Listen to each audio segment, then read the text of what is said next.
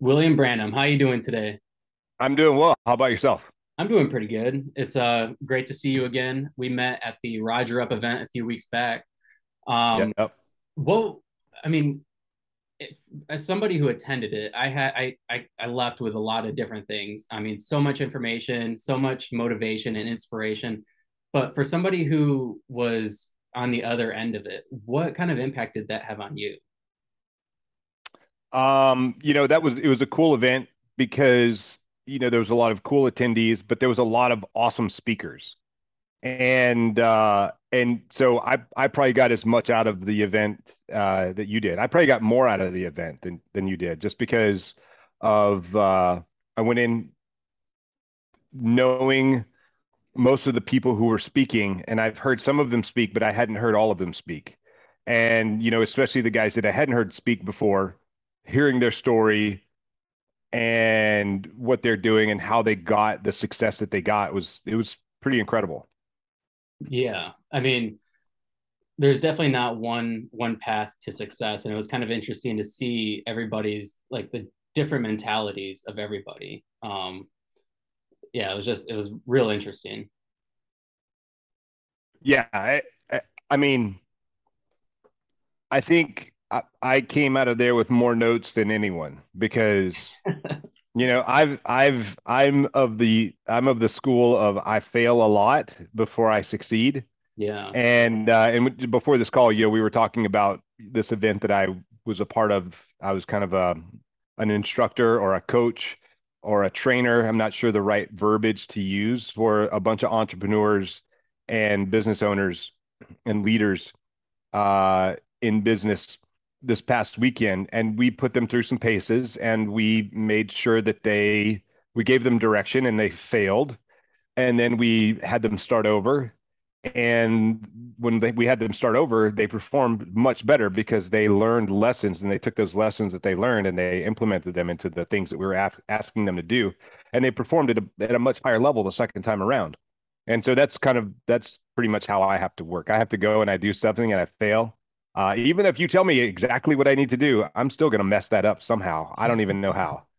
And then when I come back, I do it better the second time, or even better the third time, that's because fun. I'm a slow learner. Well, that makes me think of a story that you shared at the Roger Up event. You were talking about, which we can get into later. I don't really want to jump into that right this second, but how your parachute didn't deploy properly and you were falling from an airplane, Yep. not really knowing what was going on. Yeah, that was when I share that story, I oftentimes talk about like details and the decisions that you make. You Yeah, make decisions at night before you go to bed, and you make decisions in the morning when you wake up. And those decisions impact how your day is going to go. And the decisions I made before that jump impacted how that jump almost didn't turn out to be very good. that's a really good point because that's one thing ever since the Roger Up event, I've kind of realized that the things I do the night before, because I've been trying to wake up early in the morning and like do like a small exercise and then read and journal and just whatever I could have time for. But um, the night before, if I'm not in the right mindset, I'm not like relaxing before I go to bed, then it just kind of throws off the next morning for me. And so one thing I realized is my nightly routine needs to be consistent. Otherwise, it affects the next day, the next morning. I've had a bunch of people ask me about my morning routine, and I always say it starts the night before. Like if I have an early morning, Yeah. I lay my clothes out on the floor as if I'm wearing them.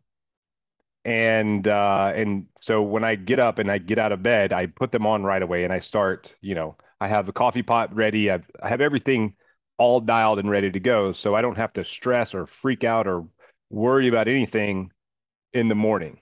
And so, normally my morning routine starts the night before doing a lot of the things that I just shared with you. I get up, I get dressed, I drink a big thing of water because your brain dehydrates overnight. And then I generally go for a walk, 20 to 45 minutes, depending on the day. And it's and depending where I am in the world. Right now I live in Hawaii, but right now I'm in Texas. So my routine is a little messed up and my circadian rhythm is a little messed up. But I still do that just so that I stay in the habit of doing it. And if I have to get up early, like tomorrow morning. I have to get up early to travel. I'm probably not going to do that walk in the morning because I'm heading off to the airport. But I will do it tonight, and I'll do it when I get where I'm going.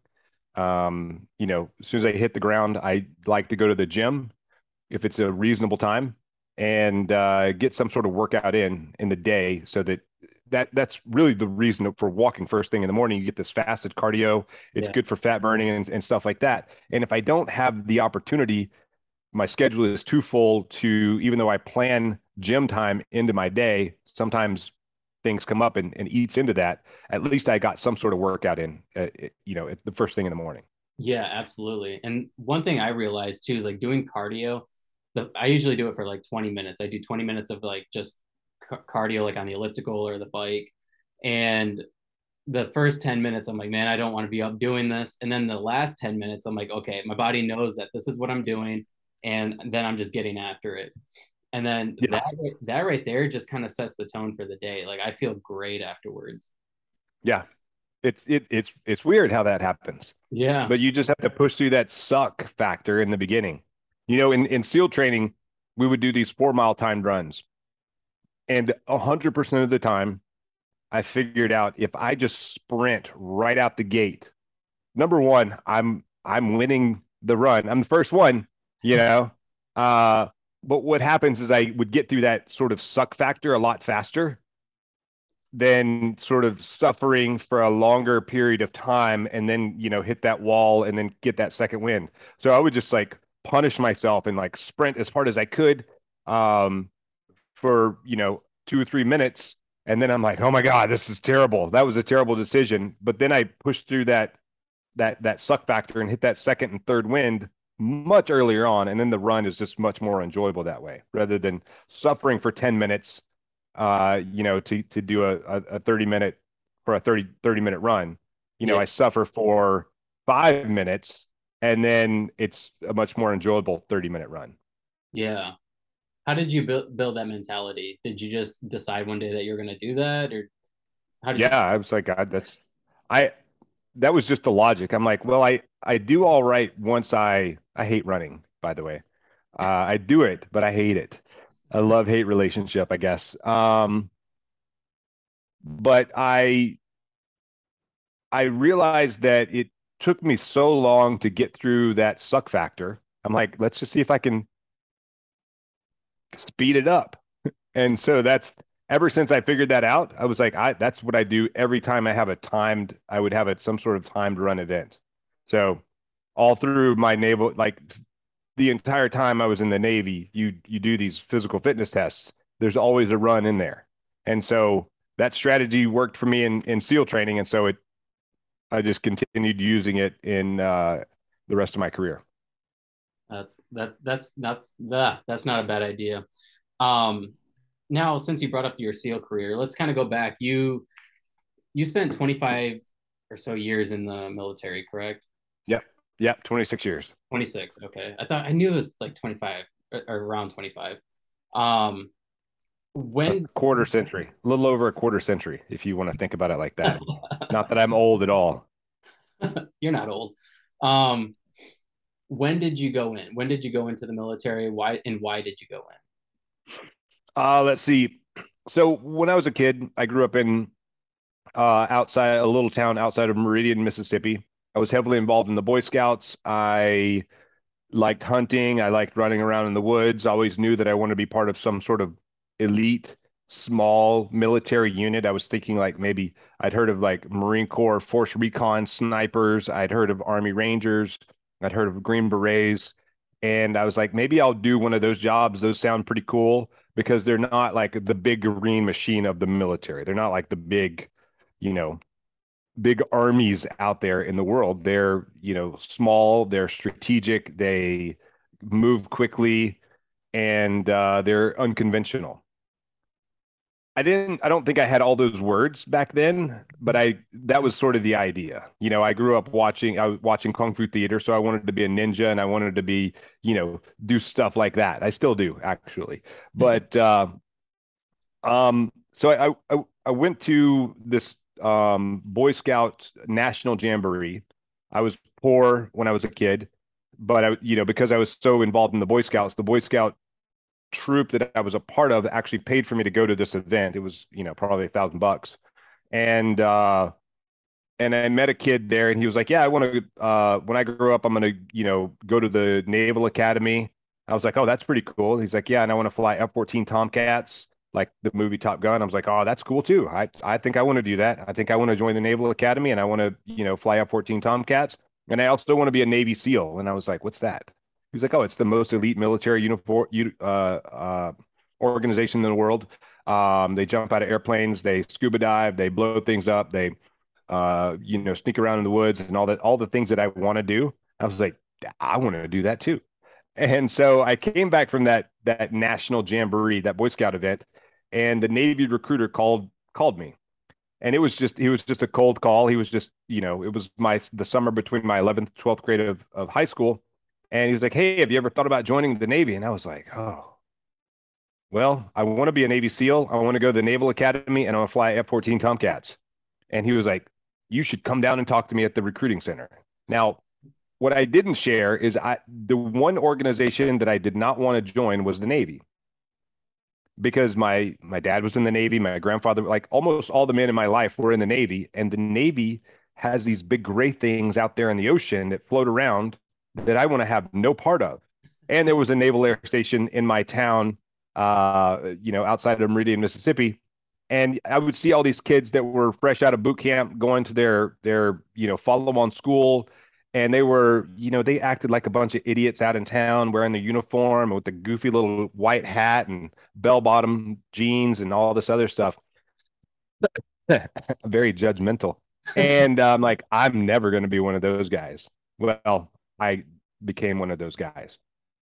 And but unfortunately, my plan didn't work out exactly the way I'd hoped. I ended up on a ship in Yokosuka, Japan for 2 years after I joined the Navy, and then I almost didn't get to go to SEAL training because of some decisions that I made, some schools that I went to, because I went to one school and the point of the school was to work on missile launchers for Tomahawk missiles.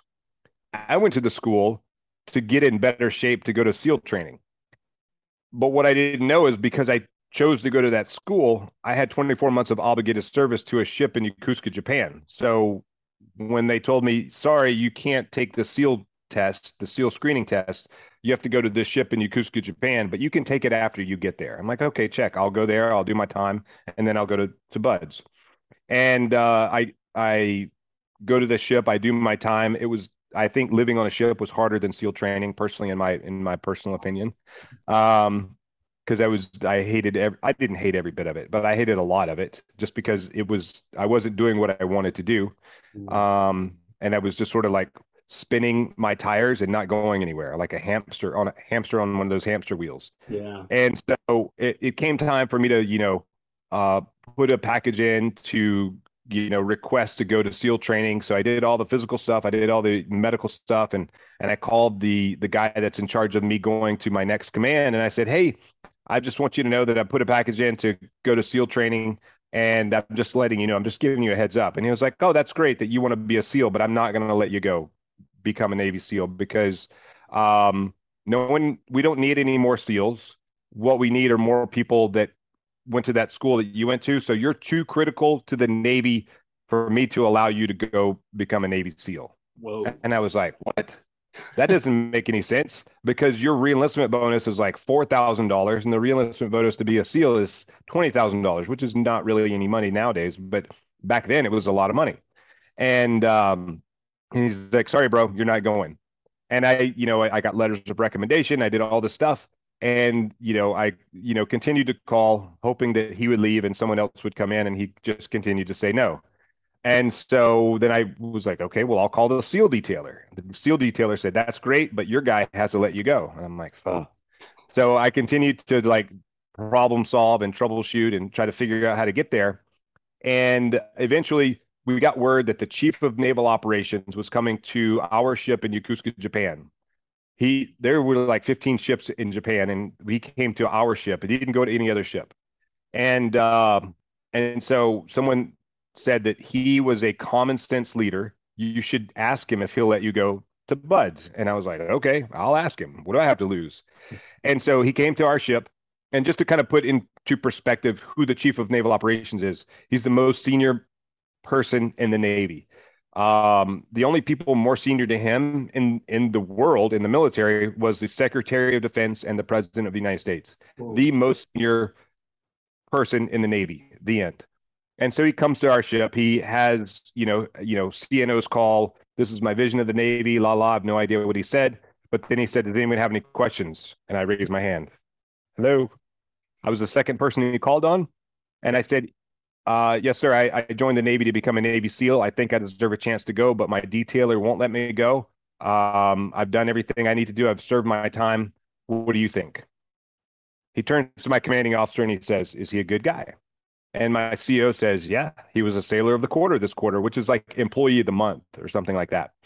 And so he turns back to me. He's like, "Check, you'll be in the first class after your PRD, which is planned rotational date. 6 weeks later, I'm off the ship and on my way to California to start SEAL training." And once I got there, it only took me 13 months to finish that 6 month block of training Whoa.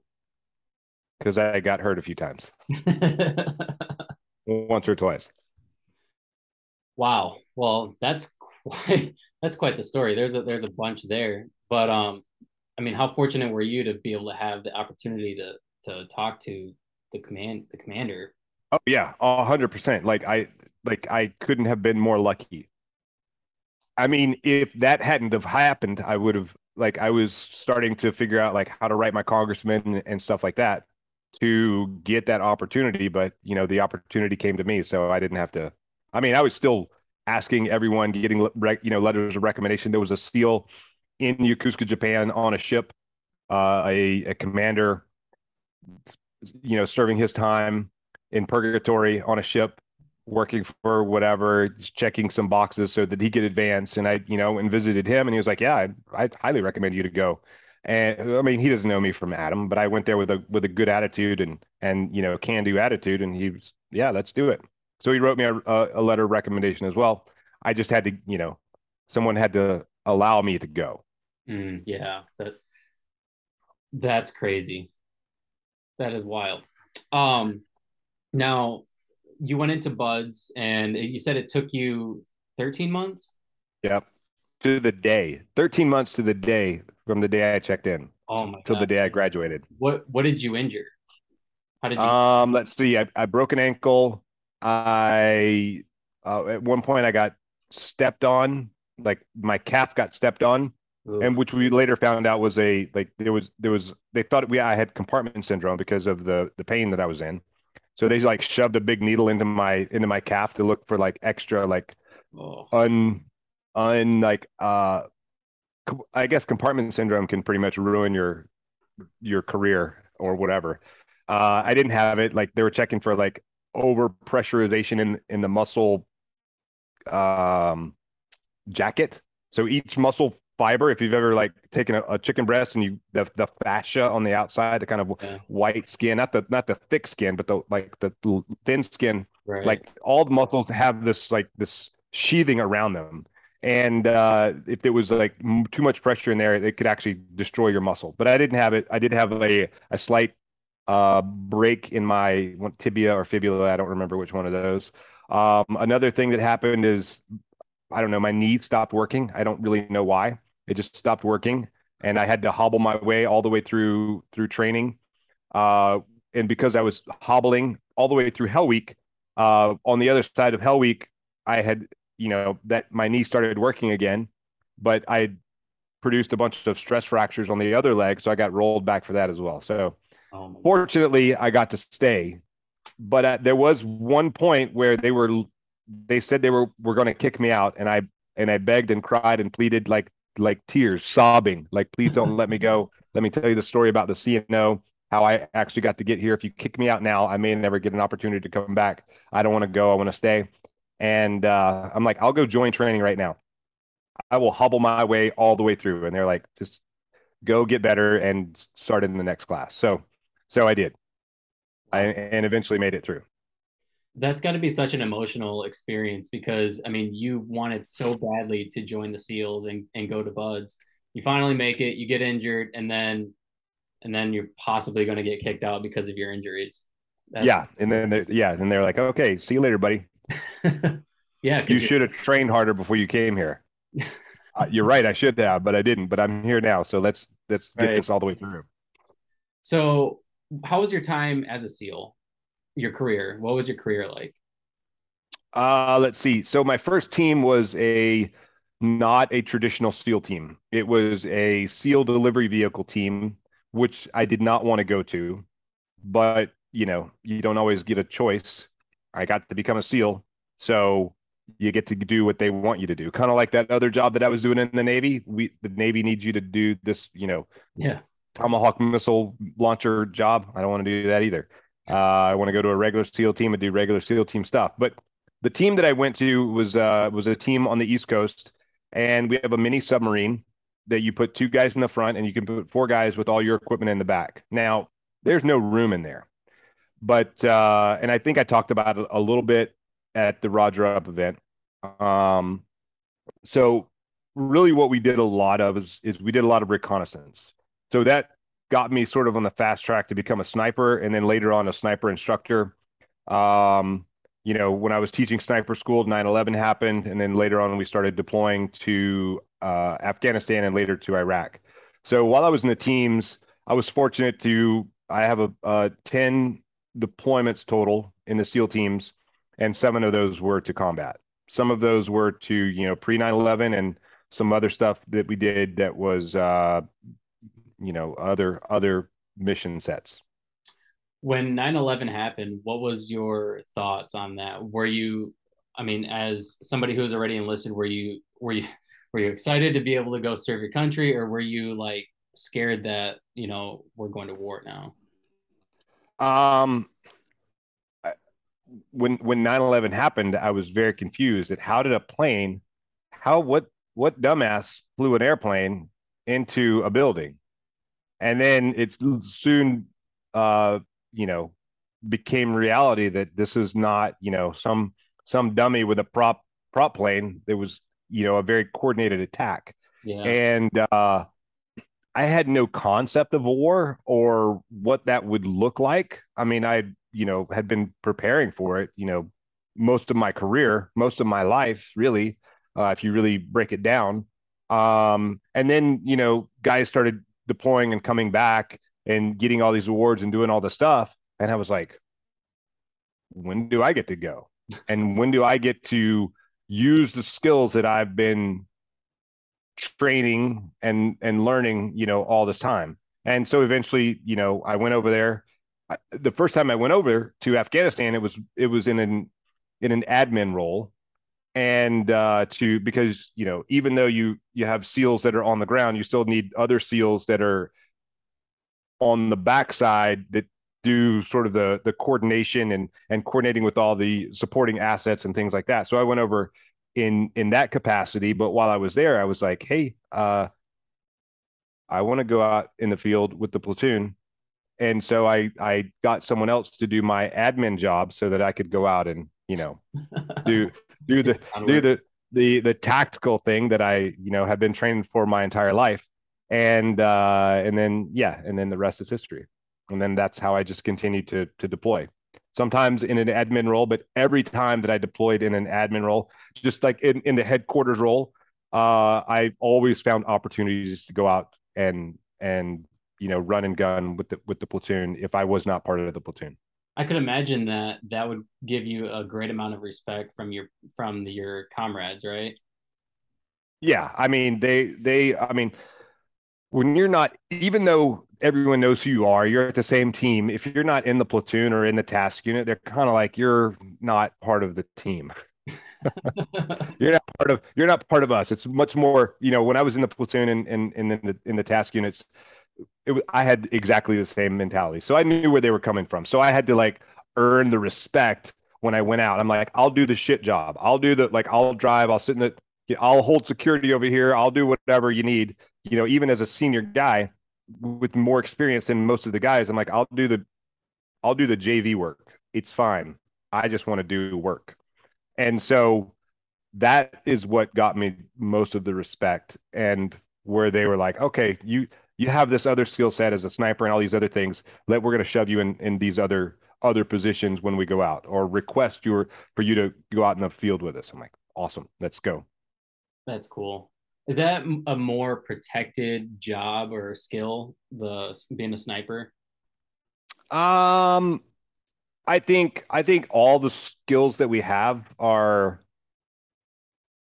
so in the SEAL teams, it's a little bit different than the uh other services, because we have this very long selection process. SEAL training, we go through BUDS, and then we go through, now they have STT, SEAL Tactical Training. It's about 18 months of work before they get their trident, before they even show up at the team. So when we send someone from the team to a school, whether it's sniper school, breacher school, comms, jump master, dive soup, it doesn't matter what the school is, we expect them to pass the course and come back with that skill set. Other units, other branches of the service, they don't have the same mentality. So, even I was talking about Army Airborne School not that long ago, and it's really 3 weeks of learning how to fall down. I see And you posted a video on that. it's the most ridiculous school I've ever been to. It was my first introduction to the Army, and I was like, what? Um, this is the high speed, and they have their mission is to kick as many people out as they can, so that they keep that qualification as elite, air quotes, as Mhm. they can. The same thing for Ranger School, the same thing for Sniper School in the Army, Sniper School in the Marine Corps. The Marine Corps takes, they hold their snipers as like this, like sort of demigods. They're okay. They're not awesome. They're okay. I mean, they're pretty good, but they're not, you know, better than anyone else, but they are in the Marine Corps. In the SEAL teams, we'll have 4 or 6 guys or more that are snipers. I think the jobs that are even more harder to to get are a comms guy. No one wants to be a comms guy, but it's really more valuable than a sniper. A JTAC, which are the guys who talk to the aircraft and drop bombs, not sexy, more valuable than a sniper. Um, Breacher, not more valuable than a sniper, but it's a pretty cool school that's blowing doors up and breaking into stuff. So that's kind of cool. But we really look at all schools to be. Some guys don't want to be a sniper. Some guys don't want to crawl around in the woods or out in a field somewhere and crawl through poison ivy or poison oak or sumac or something and like get all. I remember a kid when I was teaching sniper school the first time. He was terribly allergic to poison ivy, and it was like spring in Indiana, and he got poison ivy, and he for the whole rest of the class, and it's like 3 months long. His whole body was just swollen up.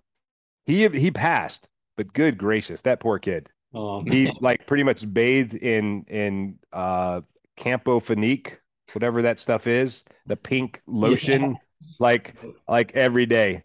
And I ran into that guy, I don't know, a couple years ago, and he's now out. He's working for the agency, doing whatever it is that they do on their stuff. But yeah, he's doing some work at the agency. He was recruiting new people to come in, and I was like, dude, I remember you from sniper school. That's funny. Um, Now you spent 26 years in. At what point, when did you retire? How long ago did you retire? uh July 31st of August 2018. Oh, okay. And what was that transition like for you? Terrible. I tell people that my transition from the military to civilian life is the hardest military mission I've ever been on. So what I mean by that, and I've been on a few missions. What I mean by that is if you've ever seen the movie The Avengers, where Thanos like snaps his fingers and half the world's population goes away, it was kind of like that for me. You Mm. know, I've spent my entire adult life in the SEAL teams.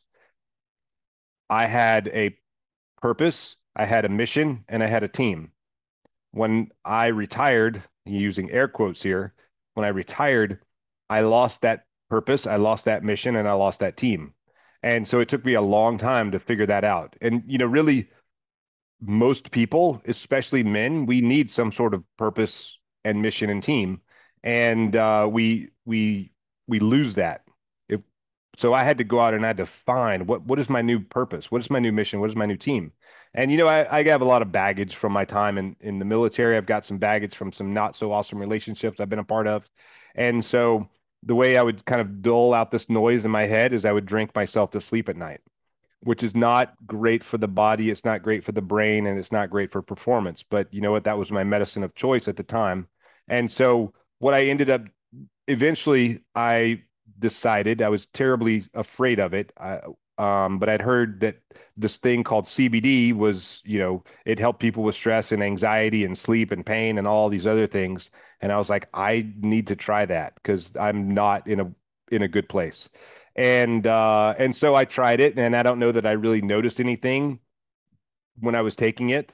But what I noticed after I finished that first bottle of CBD that someone gave me is that, you know, I like to say water boils at 212 degrees, and I was living my life probably at 210 degrees.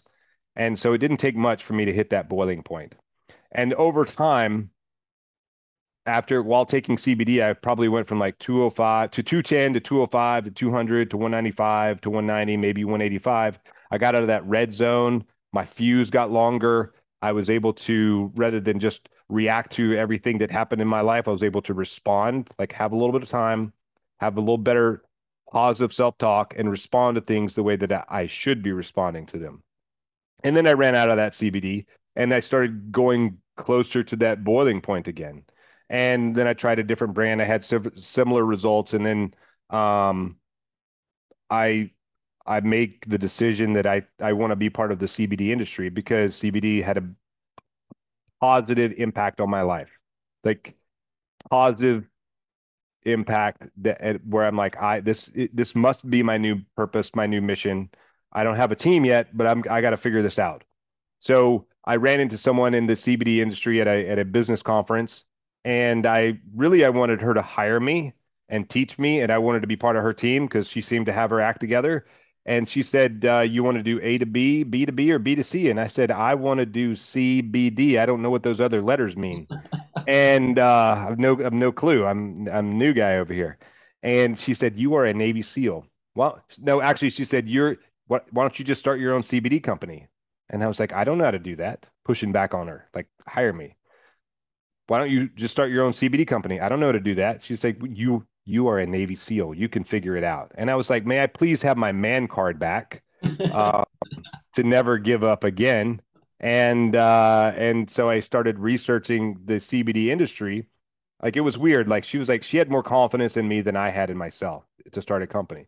And so I started digging into the industry, and I found that it's an extremely dirty industry. And so you know, here's my new mission, like create the highest quality CBD in the market. What do you mean And it's a dirty industry? so CBD became legal uh December 20th of 2018 after the passing of the 2018 Farm Bill. The reason that it became legal is because hemp became legal. So hemp is a Byproduct. canna is a cannabis product. It's a cannabis plant. The difference between hemp and marijuana is if you see a hemp plant and you see a marijuana plant growing next to one another, you can't tell the difference. The difference is the dried weight when it's harvested, the dried weight of THC in the plant. So a hemp plant has 0.3% or less THC in the dried weight of the plant. Mm. So that's what makes it a hemp plant. So you can breed the cannabis plant to have high levels of THC or high levels of CBD.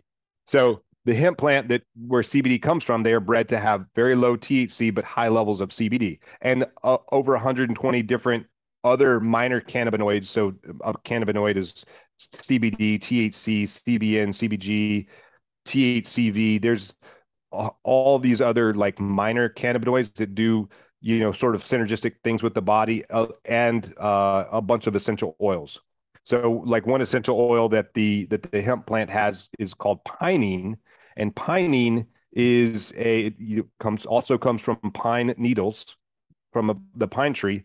It helps with neuroplasticity in the brain. Oh, well, So there's a ton of medical, and this is not medical. This is not medical advice or anything else. It's just we're just two guys talking here. But but it has a ton of medical benefits, medicinal benefits. From cannabis has been used as medicine for more than 2,000 years. Like it was used in the Bible. There are verses in the Bible about it. It's like way longer than, however long we've been around. Um, and it was demonized based on racism and from the textile industry, and then it is still demonized today. However, I would argue that it's far less bad for you than alcohol. Just talking about the THC side of it. But so they legalized hemp in 2018, and so hemp is a bioaccumulator. To come back to your question, uh, is a bioaccumulator. So it pulls all the good stuff out of the soil and it pulls all the bad stuff out of the soil. And as the CBD industry started to pick up, a lot of people were out there to get rich quick, kind of just like this, take advantage of this thing like while we can, because it won't last long. We don't know. Um, and so there was a bunch of bad actors entering the space. And there were several organizations, to include the FDA, that went out and did a ton of spot checks on companies. And what they found is um, more than 70% of the products in the market either didn't have CBD in them, they had higher than the legal amount of THC in them. They had heavy metals like mercury, arsenic, lead uh, in them. Which is because the hemp plant is a bioaccumulator. It pulls all the good stuff out of the soil. It pulls all the bad stuff out of the soil, and so people were, just taking marijuana plants, extracting whatever oil out of it, and then, selling it as CBD oil. And there was a bunch of trash out there in the market. Now, hemp is such a powerful bioaccumulator that they're using hemp at Chernobyl to clean the radiation out of the soil so they can go back and repopulate that area someday. China uses hemp to clean their soil as they rotate through crops, clean some of the pesticides and crap like that out of there. And so our mission again was to create the highest quality CBD that we could in the market. So now all of our products are the hemp, and the oil that comes out of them are USDA certified organic, which is a huge pain to get that certification. Um, Not every product is USDA certified organic because we can't control all of the 95% or more of the ingredients and processes that are in the product have to be USDA certified organic. So there are some things that we create that we don't have the USDA certified organic process certified yet. yeah, So, but all of the oil, everything, like we have the highest quality in the market. And, and the other thing that we do that other companies wasn't doing is, when the oil is extracted, we send it off to an independent third party lab to be tested. And it comes back. If it's good, we put it through the processing to create a tincture that you put under your tongue. We have an energy drink powder, we have gummies, we have topicals, we have soft gels, little pills that you take. And so we run it through the manufacturing process, and then we take that final product and we send it off to a lab and have it tested again to make sure that nothing weird happened, to make sure it has the CBD we say it has in it, to make sure there's no mold or heavy metals or anything weird that could have happened, or any contamination that could have happened during the manufacturing process. So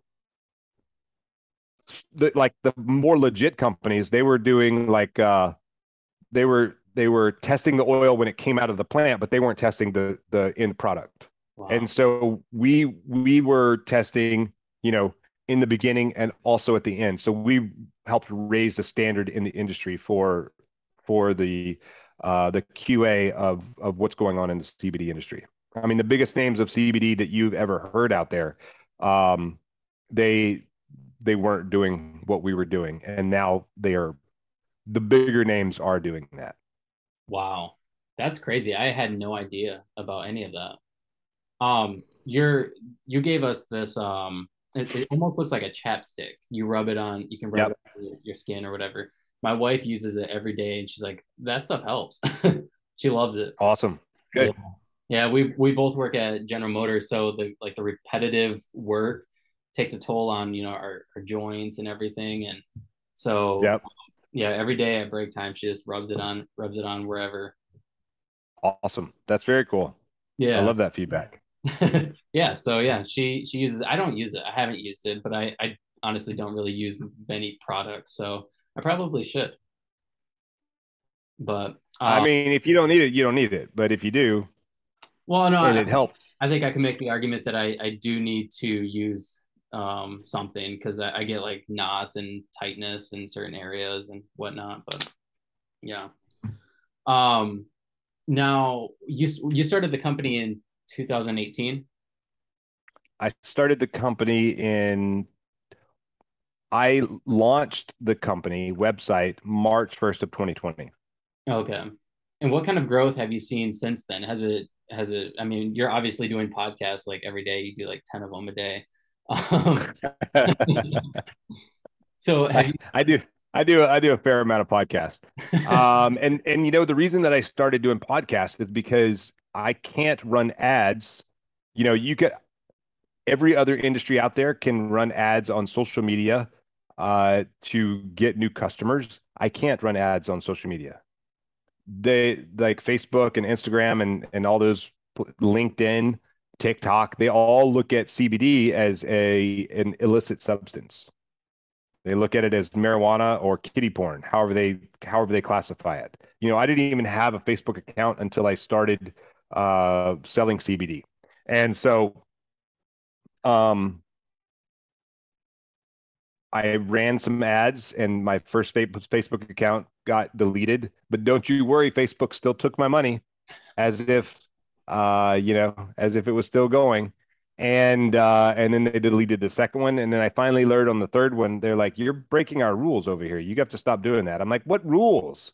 You're trying to market an illicit substance. It's legal in all 50 states federally. What the heck? But so I just stopped doing that. And I talked to one of my business coaches because that's one of the more important things that I realize is, I don't know how to run a business. I don't know any of that stuff. I know how to do, I know how to be an elite warrior on the battlefield. I don't know how to run a business. So I hired, a business coach and then another business coach. And one of my business coaches, he said, um, you need to get on podcast. You need to be unrealistic on the podcast that you can get on. Like the biggest names in the world, the Tim Ferriss, the Joe Rogan, the whatever. Like find a way to get on those podcasts, and that will be the marketing that you'll need to grow. And so that's what I started doing. I didn't do it right away. Um, because I'm a little hard-headed. I have to learn things on my own. And then he put me on his podcast, and I did like three times the number of sales that next month. And I was like, oh, maybe there's something to that. And I assumed that it would continue, but it didn't. And so then I was like, okay, this is my goal. I'm going to be on one podcast a week. So 50. That turned into like 150 that first year. And then now I've been on more than 400 podcasts in, the last 24 months. that's insane. I've Um, stopped counting at this point. I'm like, what's the point of continuing to count? yeah, I I mean, just, you I just probably do it. you probably can't even remember most of the names of the podcasts, I'm sure. I don't, honestly. But I like that I get the, a lot of times that I'll get like, video, I'll get like some like pictures of, to help them promote the podcast that I was on. And I'm like, I don't even remember who this was. So I have to go back and look at it and listen to some of the audio and like, oh yeah, yeah, yeah, I know who this is. Okay, check. Now I remember once I'm like, but by name, I have no idea. Yeah, that's funny. Um, what is the biggest podcast you've been on? Probably the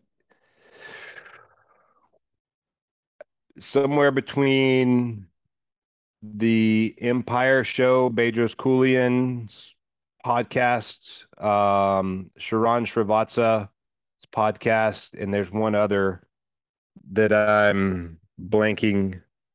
Which I've got a lot of lessons learned for being on podcast.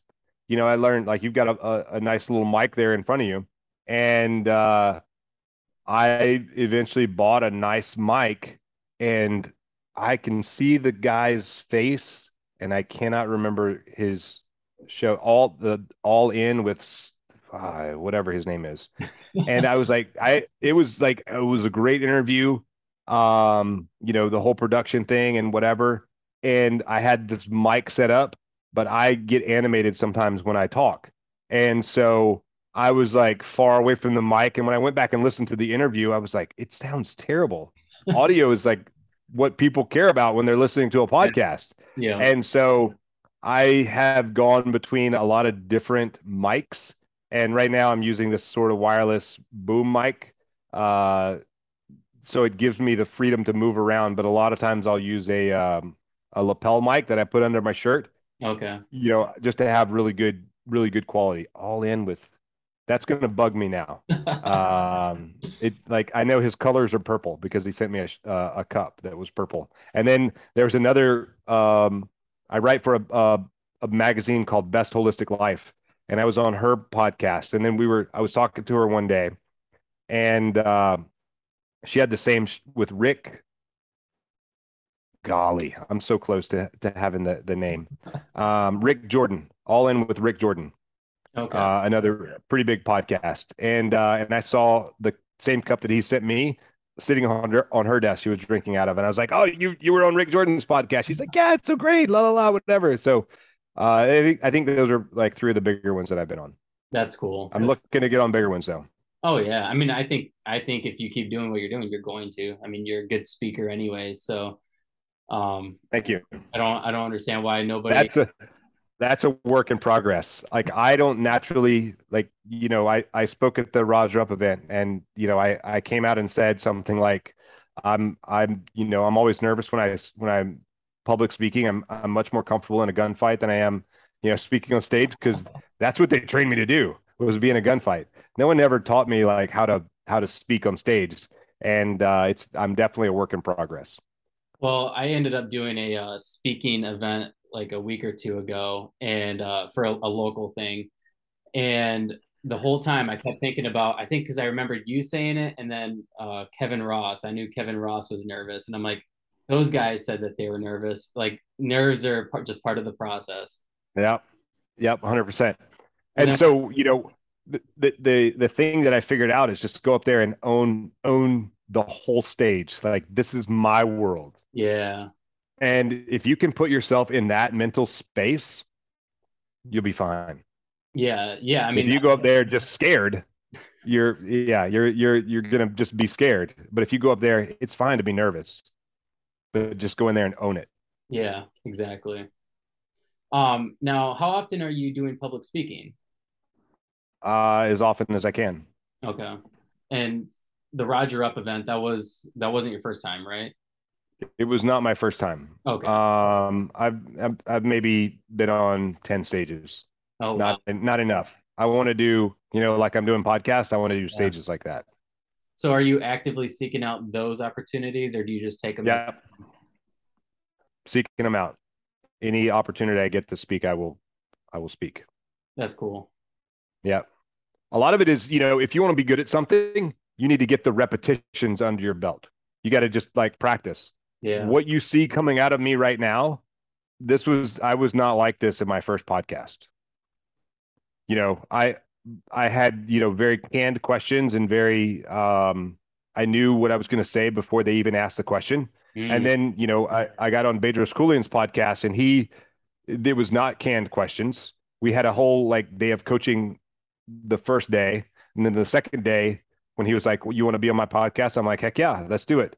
I thought it was going to be the same questions that he asked me the day before that I had good answers for, and yeah. he hit me out of like the first question was like out of left field, and I didn't really know where to go with it. So I was like, "Oh my God, I got to roll with it and like figure this out right now." I'm like, and we were in a studio, and it was like all professional, and I was like as if I was live in front of a studio audience. I'm like, oh, don't mess this up right now. Not even thinking like I could screw this whole thing up and say, can we start over? Like I didn't Right. like my answer. Like I totally could have done that, but I didn't. Like it wasn't like I was like, oh my God, perform right now. And so doing the repetitions that I've done on so many shows, it's kind of built self-confidence. It's also helped me figure out what my story is, like who the hell I am, Yeah. you know, sharing things that I would never have shared before in my life. I don't like showing weakness or vulnerability or anything like that, but I've also found that that's like a key to success is to be vulnerable because I think that I'm just a regular guy. I think everyone can do, has done the same stuff I've done. I know that's not true, but I'm like, I did it. You can do it. You're told like we're all equal here, and not everyone sees it the same way. Yeah. Yeah. Yeah. I mean, not everybody can do jumping jacks or a push up. So, Dude, amazing. How's it? How are jumping jacks so hard right now? oh I like went and got the medic, and I was like, watch him closely. my gosh. But yeah, going back to your like repetition thing, that's one thing I learned by doing this podcast is like if you go back and listen to my first couple interviews, they're terrible. Like I interviewed Kevin Ross, he was like episode 6, and it was such a I got 30 minutes in and I was like, I need to wrap this up. This is oh my gosh, this is bad. And then I eventually interviewed him again and it was a lot better. But one thing I find that's difficult, and even this episode, it's difficult to like get a feel for the conversation when it's like through Zoom. Um, but like whenever I'm in studio with somebody, it's like it just flows. It's so much easier. It's just I always like if I have an opportunity to go, even if I'm paying out of my own pocket, I'm fine with that. To go and be in the studio and actually talk to someone face to face, I prefer that always. yeah, it's just better.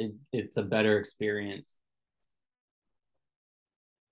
Um, so I failed to mention the name of your business, and I feel like it's kind of everybody's probably going to wonder like why is he wearing a shirt that says "Get Naked" and a hat that says "Naked?" But that's the name of your business, the CBD business. So my CBD company is Naked Warrior Recovery.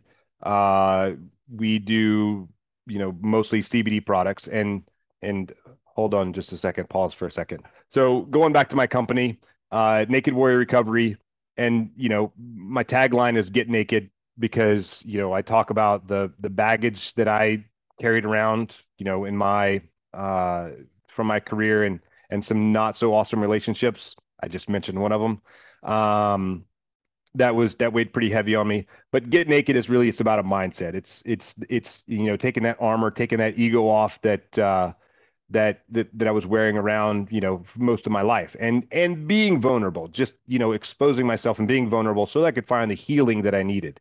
And I kind of talked about it a little bit. And they're blowing me up right now.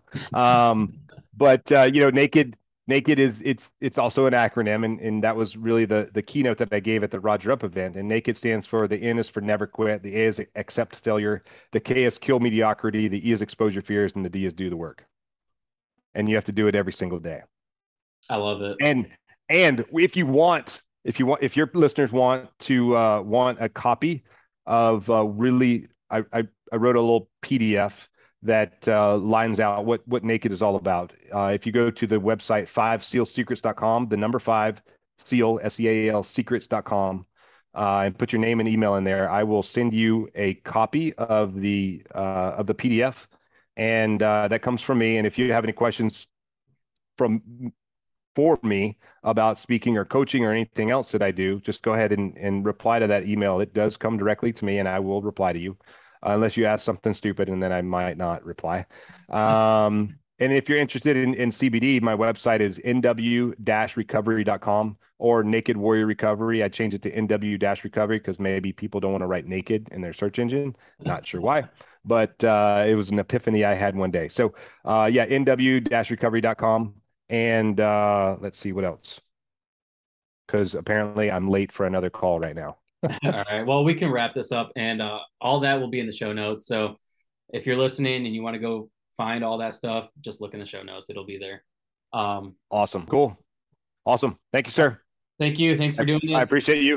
We'll Yep. talk soon. All right. Take care. All right. Out here.